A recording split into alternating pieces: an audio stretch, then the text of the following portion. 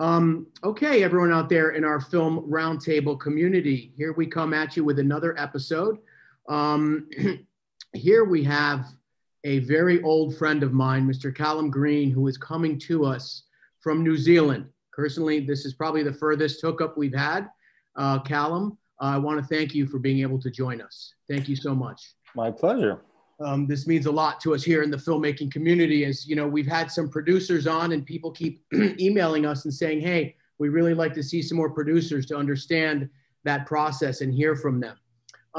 As everyone knows, out in the film roundtable community, this came together and started because of the COVID lockdown, getting a lot of filmmakers together just to talk about our community, our organization, and in a lot of ways to demystify the process for young filmmakers on, how to get into the business. So as always, we need to pay some respects to what this pandemic is currently up to for all of us. And as of this recording, we are at 1.3 million deaths worldwide and 245,000 deaths in the United States alone. So that's something for us all to always think about and keep in our mind and our hearts as we move forward. As always, let's just hold a moment of silence here in the virtual space because of the COVID pandemic. Thank you.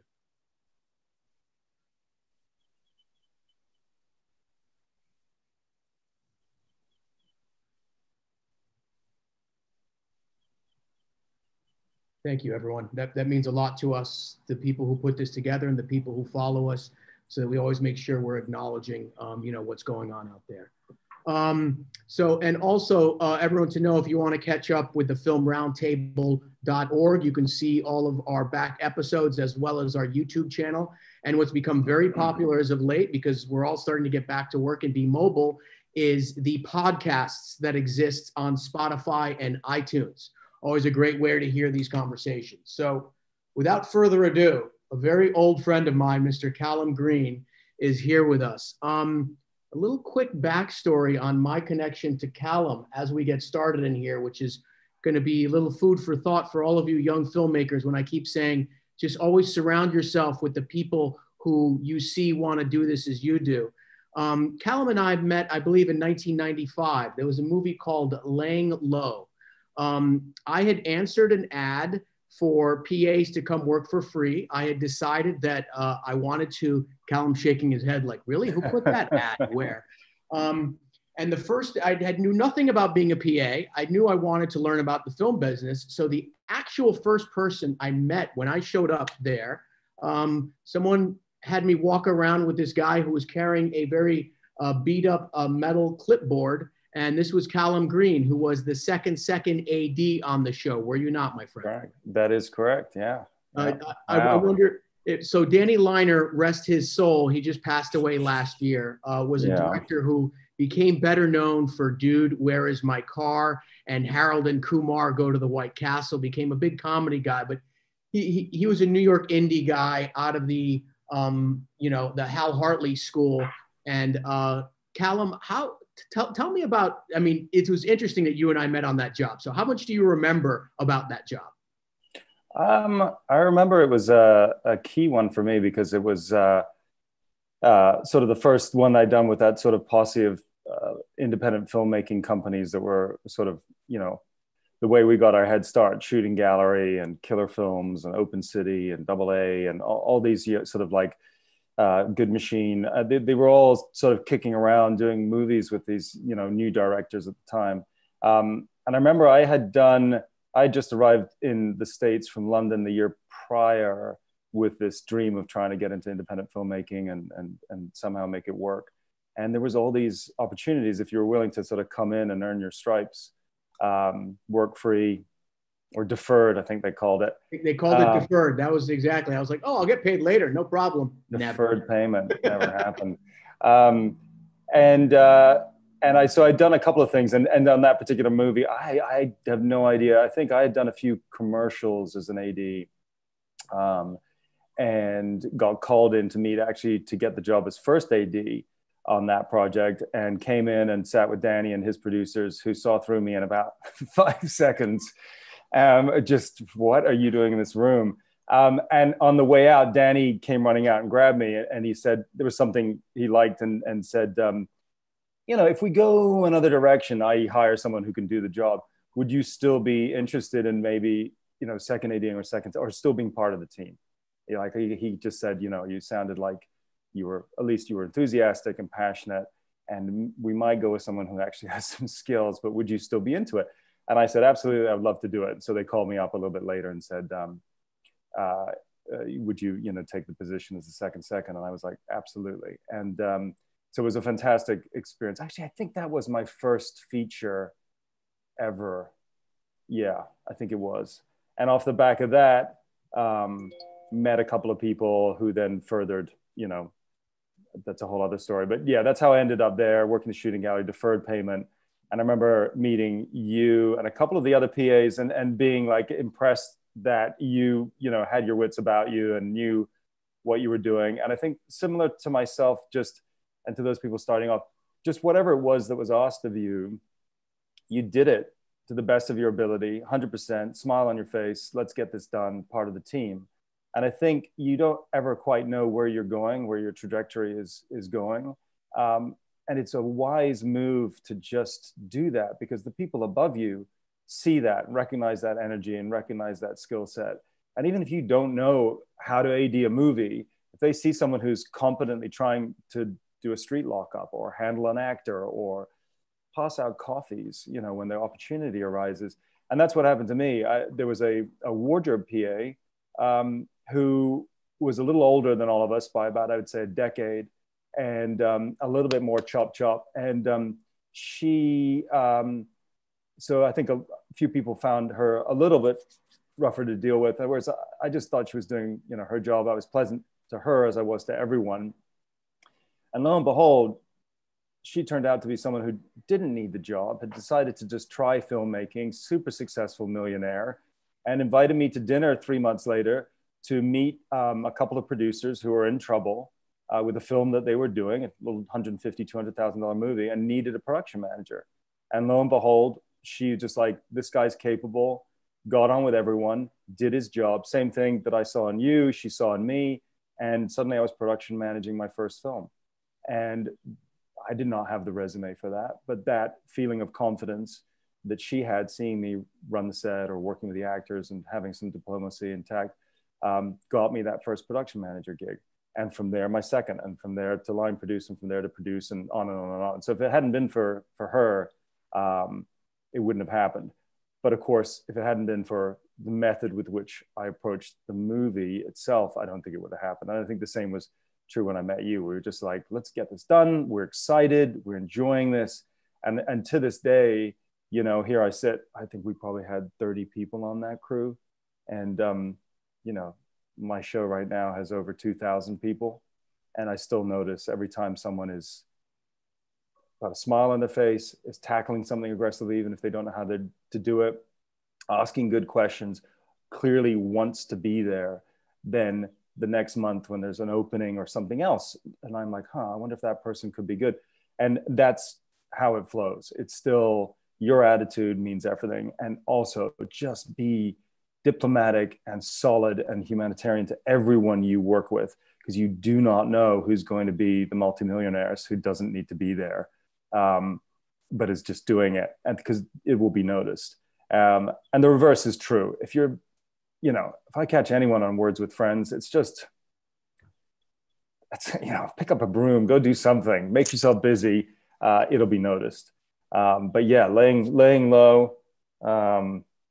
Young Danny Liner, I think 21-day shoot, something like that. Something very tiny like that. All I remember is I was there for like 3 days. I had no idea what a PA was. And 3 days later, you made me the key PA.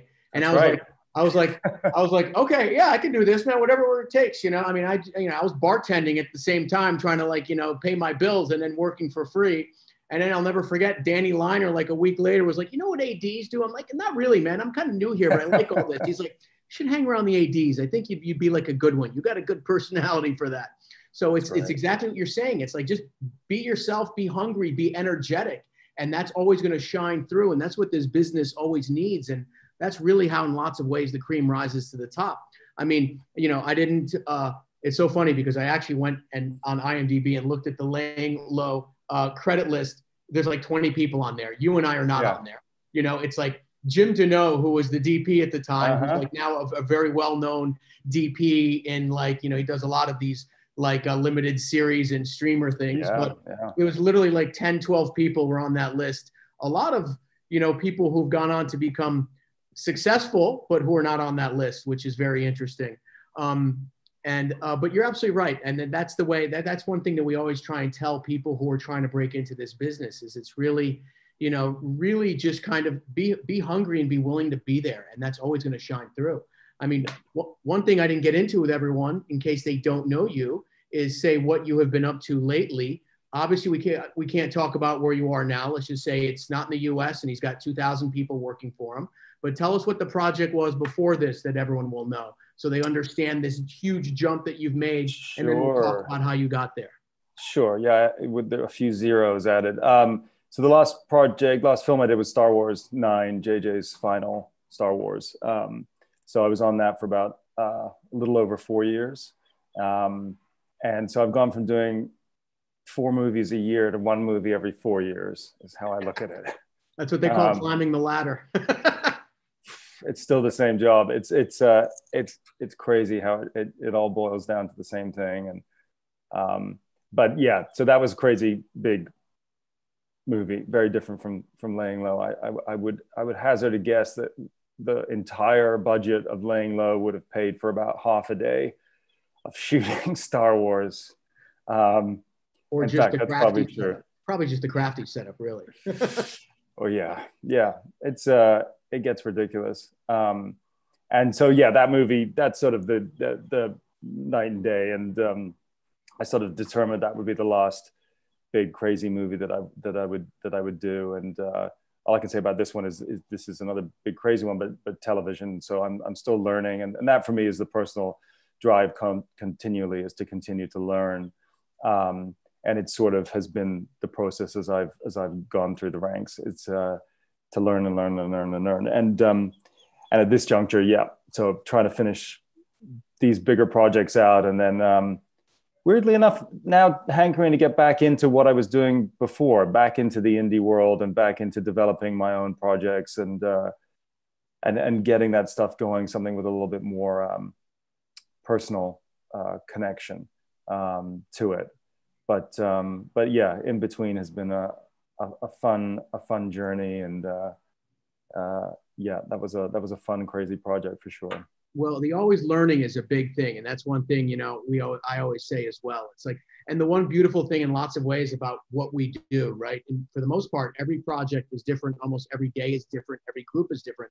So there's a constant evolving sense of how to approach the job, which keeps it fresh, you know. And the thing is, it's very interesting. I mean, for talking about your career specifically, because you know, you were very well established in the low budget type of indie world. I actually distinctly remember working on reshoots with you with a De Niro movie called Everybody's Fine, and having a dinner with you, and you literally saying, you know, you were about to travel and start working, I believe it was with Guillermo, right? On the next thing. So how did you personally make that jump? Was it all just, you know, meeting somebody, or what was that jump to become like a well-established indie guy to now, you know, get into a big realm studio movie? I think I wish I could say it was all a predetermined plan. I think I was craving to just do new stuff and work with as many people as I could and learn stuff. And so had a great 15 years in New York, and probably the biggest stretch I had was 7 years with Sofia Coppola, and did a couple of her movies, and then, you know, Michael Almereyda, of course, who, you know, which was a awesome New York indie track to tread, but also Michel Gondry and Ang Lee and a bunch of other people. And it came to a point where I was doing Marie Antoinette with Sofia in Paris in 2005. And it was my first sort of big studio picture. It was a negative pickup with Sony. And we did a good job. And I got a call with regards to would I be interested in going to LA, and Sony were interested.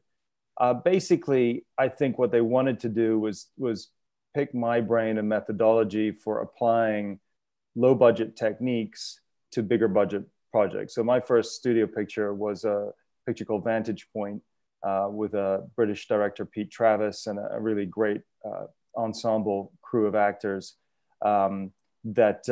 we had a $80 million price tag, and I was able to put that together for half that.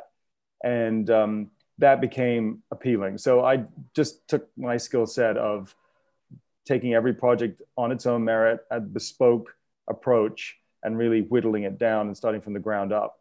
And so that was the first movie I sort of got into on the studio level, and did a few in and around that range. I was working with the Original Films, Neil Moritz, his company, and did 2 or 3 projects with his that happened and 2 or 3 that didn't. And again, it's interesting you bring it up. I was working on a version of Escape from LA, a sort of Escape from New York remake. And we were looking, again, it was like a budget of $200 million, and they were trying to bring it down for 100, let's say. So took the same approach and applied it and figured out, well, actually, if we could go to Connecticut and get the look and blah, blah, blah. Anyway, delivered this. And unbeknownst to me, there were several interested parties in that, including New Line and Warner Brothers. So cut forward 2 years later, they were putting names together for Del Toro and Peter Jackson to interview and meet. And sort of on a wild card, the people at New Line remembered my approach to that movie that never happened. And again, I just had gone in every day, even when it looked hopeless, and fought the good fight and presented a way of cracking the puzzle and a solution, and been friendly to everyone. And lo and behold, like, the executive that I'd worked with was junior, was suddenly now senior. And she was like, well, would you ever be interested in something really large that we're trying to do in a controlled fashion? And wouldn't tell me what the project was, but I was like, of course. So I got on a long list that became a short list. And I just kept feeling if I could get a meeting. And meanwhile, Pete Francioso, who was my agent at UTA, was working his magic, which was taking a little meeting at MGM, taking a little meeting at New Line, taking a meeting at Warner Brothers, all the players in this, so that when my name suddenly appeared on this list, everyone sort of knew who I was and could partially take ownership of me being a non-political choice. And I think I would lucked out in terms of timing. If you've been around too much, you know, not that you have a bad reputation, but it can be that people see you as a certain way, and I think that I was just a fresher face on that list. I could be seen to be not Guillermo's person, not Peter's person, not any particular studio's person. And so that interview process took about 7 or 8 months. And in the meantime, yeah, I was doing Everybody's Fine with Kirk Jones and De Niro and Drew Barrymore, Kate Beckinsale. I'm trying to think. It was a great little cast. But yeah, another sort of indie, fun enough in Connecticut. And it took 7 or 8 months. And finally, after meeting Peter and Guillermo and having a great meeting with them, then I think it was a couple months later, and then I got the call on Everybody's Fine. And yeah, that was definitely a game changer. I think I view like Laying Low as one game changer, Lost in Translation, another game changer, and The Hobbit definitely was the next sort of door opener. And suddenly I was in this realm of doing these hundreds of millions of dollars of movies. So yeah, that would have been 2009. And then worked with Guillermo for about 7 years, and had a great run with him. And then that led into like all these bigger movies. But yeah, it was quite a seismic change. And it is always interesting because, you know, one thing that I've often spoken about is how, you know, none of us really ever get into this business thinking of it as a career. We can look back 20 years, 25 years later and be like, oh, wow, I have had a career. But it's so much because of the nature of us being gun for hires and how we work, right? I always view it as a series of concentric circles. Like when you start out, your circle's really small, and then it gets bigger the more you work, and then it gets bigger the more you work. And eventually you get into this place, you know, where you've got like this Twilight Zone effect in terms of how big your circle is, you know, and then as you said, it's interesting the thing you said about these decisions you make, particular projects that end up getting chosen for X, Y, or Z people, and the people that you meet there, and that creates this divergent piece of a fork, and so on and so on. So it's like there is no straight line, going from starting to 25 years being over here, right? It's a little bit of this type of a serpentine movement. Oh, for right? sure. Yeah, for sure. And I still remember, I mean, I remember those winters in New York where you would be coming off a project in October and November, just scared about when your next job was. And it was always such a dead time because, those small independent movies rely a lot on run and gun, on being able to go to Chinatown, being able to take advantage of New York as a great location. And they just, they weren't shooting till the spring. And I remember the first year when I had a project that overlapped over the winter, and I sort of thought, yes, I'm in now. This is this is it. I can continually, get working. But it is strange. Yeah, I think the worst thing I see in terms of my compatriots and peers is getting on the phone with you and our contemporaries. The people that are still doing it are still the people that like enjoy it, have a laugh, who get how hard it is, but at the same time are still seeking to learn, are still enjoying solving the puzzles and figuring it out. And there is nothing more satisfying than doing that. And I think personally for me, it's everything from the little things we did on $150,000 movies through to the things we do on $150 million movies, and finding that blend. I would say tech is probably the thing that I've learned the most about in the past 4 or 5 years.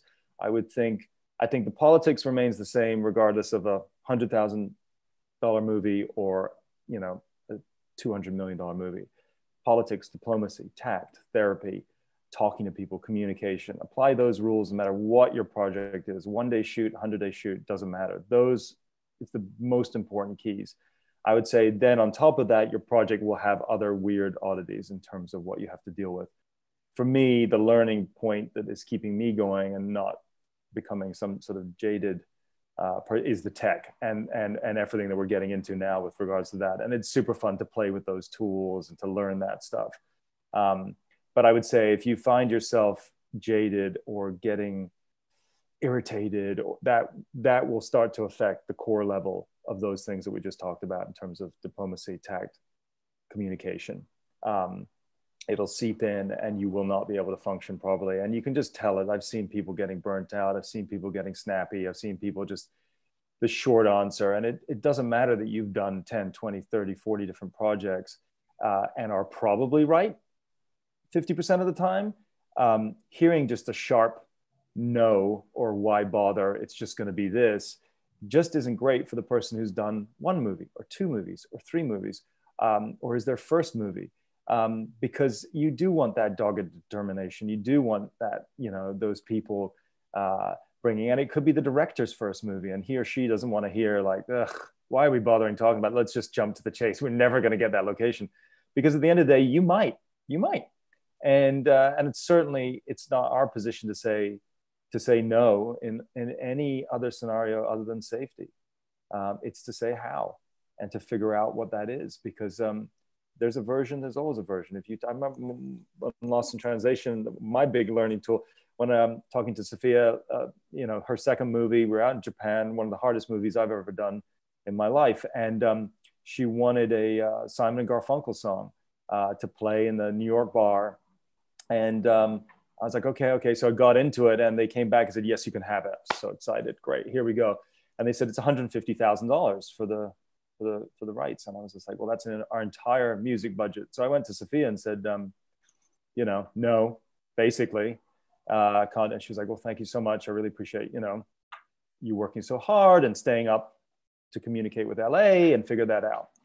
The next day she came in and said, oh, hey, I talked to Paul, of course, because she knew Paul Simon. And he was like, you can have it for $5,000 or something. And I was like, okay. And I was like, yeah, it's not my job to say no. You never know when someone has a connection or a way. We have a scenario here where it's like we have 5 days on top of a mountain. The only way in there is with helicopters. And it's like, there's no way we can afford it. And the team, that's not how I presented it. I said, here's what could happen. It seems unlikely, but is there another way? And immediately they got together and said, what if we just do it as a vista and a look, and we just do it with visual effects plates, and we do it for one day instead of 10. All of a sudden it becomes completely possible. And there we go. It's not, whilst we have, I always say this about ADs in your job, you have like all of the control and none of the power. Because if the director wants to go again, in case, except for safety, or the sun's really gone. But even then, if the director wants the shot to be black, so you have total control, but no power. And my short stay as an AD was, a brief few movies as an AD. I found that incredibly hard to deal with. And, it amazes me when top-notch ADs such as yourself have that ability to roll with the punches and guide and push things along. And I view the same thing as producing. It's still part of that same brain, and it's still working with that tact and diplomacy to go back. And because you never know when someone knows Paul Simon and can make you look like a fool for saying no. It's just, I did as well as I could do, but maybe there's another option, and then you wait and see. That's you've said some very profound things there about, the heart and soul and just the determination that we all try and get involved in to help service, people's creative visions. We are part of a team delivering. And oftentimes, and you'll agree with me on this, sometimes we're met with roadblocks and we're able to offer up creative solutions that then become the way to get something done. Right. and that is such an important part of what I do and what you do in terms of ultimately helping a director, a cinematographer, even a writer. You can be like, hey, instead of that scene, how about if it's written over here because we have this? And then they're like, yeah, and before you know it, it's like, that's part of the whole team aspect of getting it done on so many levels.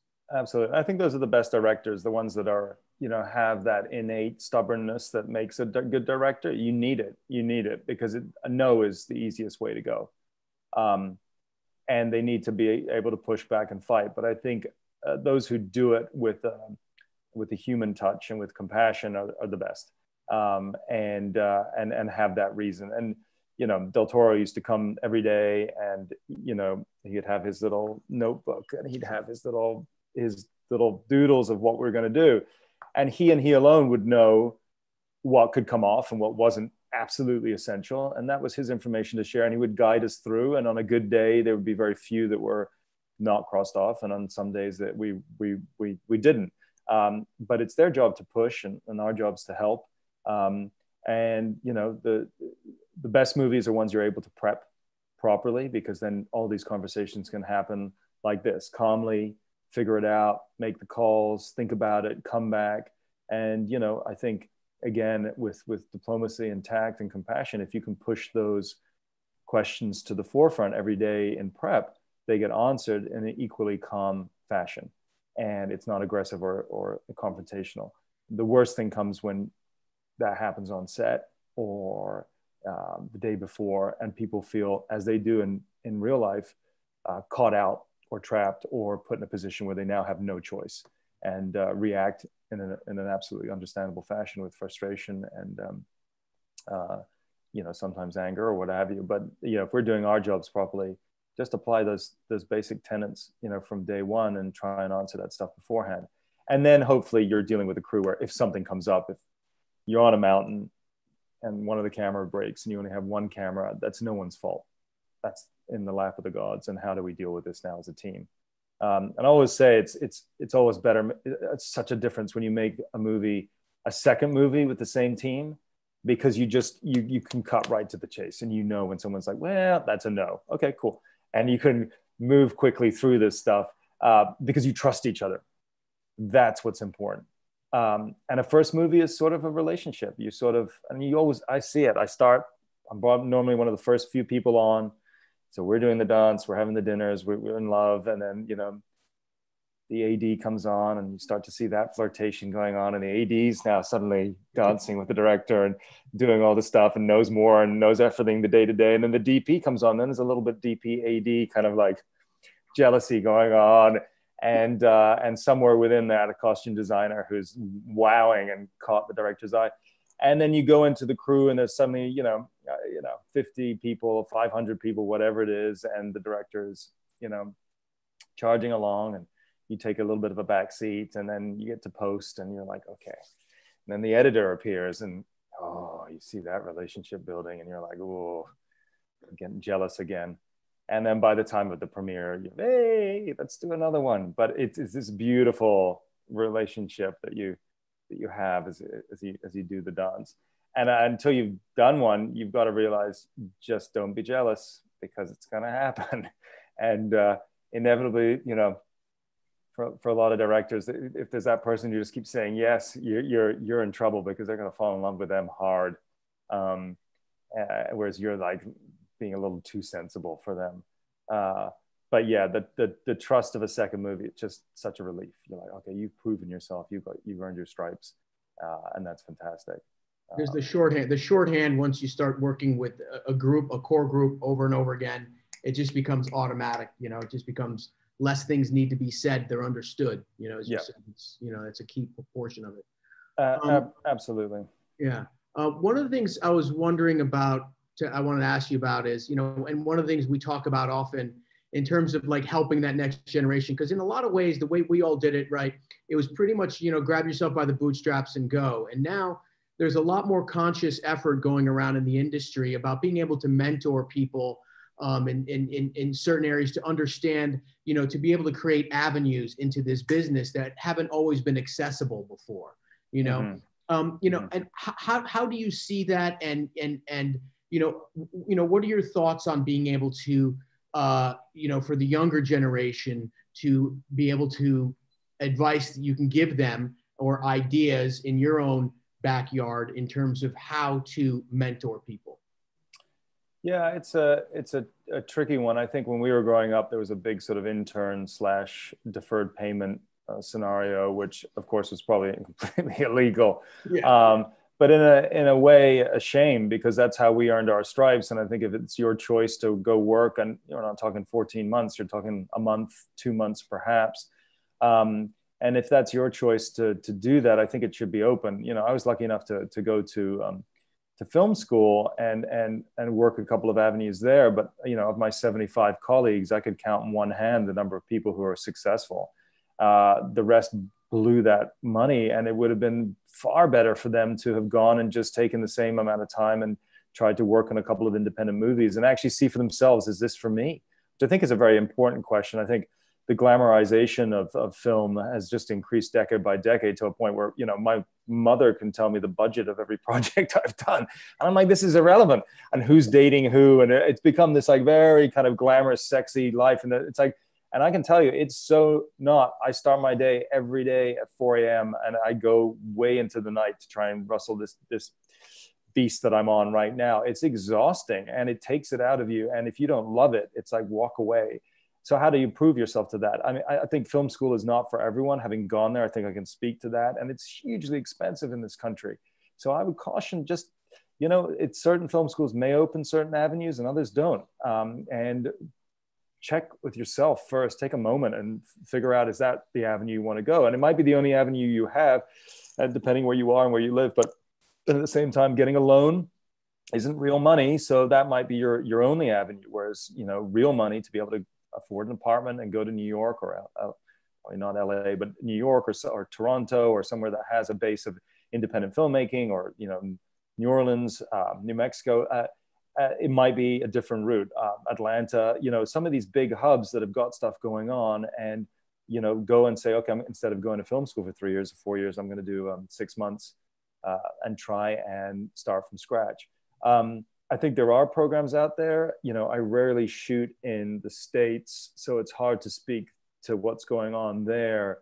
But certainly in Great Britain and where I am here now, there's programs through the BFI. I think we had 40 interns on Star Wars, paid positions that were paid half by the BFI and half by us. And that's an ongoing program to encourage the youth of today to get involved at a level that won't bankrupt them. I think we're trying to do a program here where we have 8 paid positions on the show that could rise up and up. And certainly, I'd be all up for having mentoring people out there to get a taste of what's going on, because it is hard and it is tricky and it's not as glamorous as people make out. And I think it's really important for you to be real with yourself in terms of like, is this for me? Is this what I want to do? Particularly if you're not in a craft, if you're not costume, camera, sound, something that has a technicality to it that you can, know yourself whether you're good at that or want to do that. But in this sort of general production world, it's a little harder. And I think there are ways in which you can try and test yourself. But yeah, I think, look, we're always trying, and certainly I think you and I are at a position in our lives where we can be confident that we're, the 24-year-old where we're bringing on isn't going to take our job the next day, and open that up. And I think it's hugely important to provide a different avenue than people taking on $100,000 worth of loans to go to a film school that might end in the same dead end.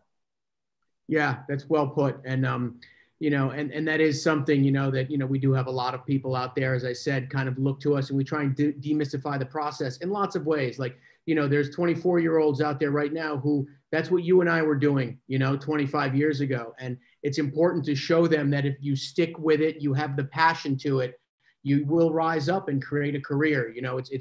I know speaking to a lot of kids now, they get very disheartened because a lot of kids in this generation expect things to happen quickly. And it's like, give it time, just work hard. And it was years before that winter gap disappeared. I mean, got to be 7 years at least of trying to just keep going.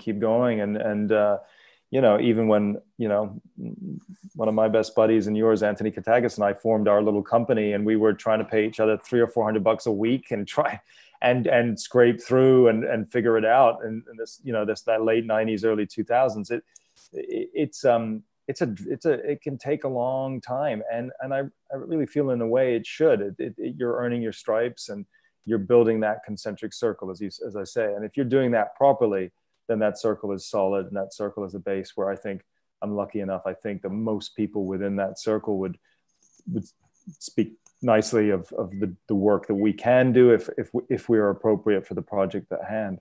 But there's no rushing towards doing it. I think it is good. But I think, again, it's try and get out there, try and get a PA job, try and start from the bottom, suck it up, learn.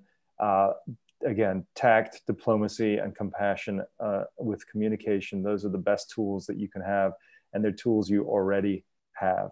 You don't need to have even been on one day of a film set to have those very, very valuable tools. And your first day on a film set, if you bring those to bear, it will be noticed, and it will start to get things going for you. Well, that's absolutely well said. And Callum, I know we're getting you on a shoot day. So, we're going to wrap this up, but I do want to say something to, young people out there listening who think that, they might be interested in becoming a production manager, a line producer, a producer in the kind of, stratosphere that Callum is in. Please go back and listen to these words. You're not going to hear a more thoughtful person lay out the type of way you need to approach the job every day, in order to just climb this ladder. So, Callum, I really appreciate your time with us here today. This has been great. It's been a few months, if people knew, of me trying to track you down so that we could find this slot and time because you're so busy. But thank you for joining us here at the Roundtable, Callum. We really appreciate it. You're more than welcome, Doug. It was a lovely opportunity to get to chat to you and reminisce. And I wish you luck with the rest of these. It's a fun thing to go listen to and learn from, whether you're driving around or just walking about. And hopefully there's some inspiration there. It is tough, but it is doable. And I think you and I are both testament to that 25 years later. And it was lovely to see you again, my friend. Great to see you too, my friend.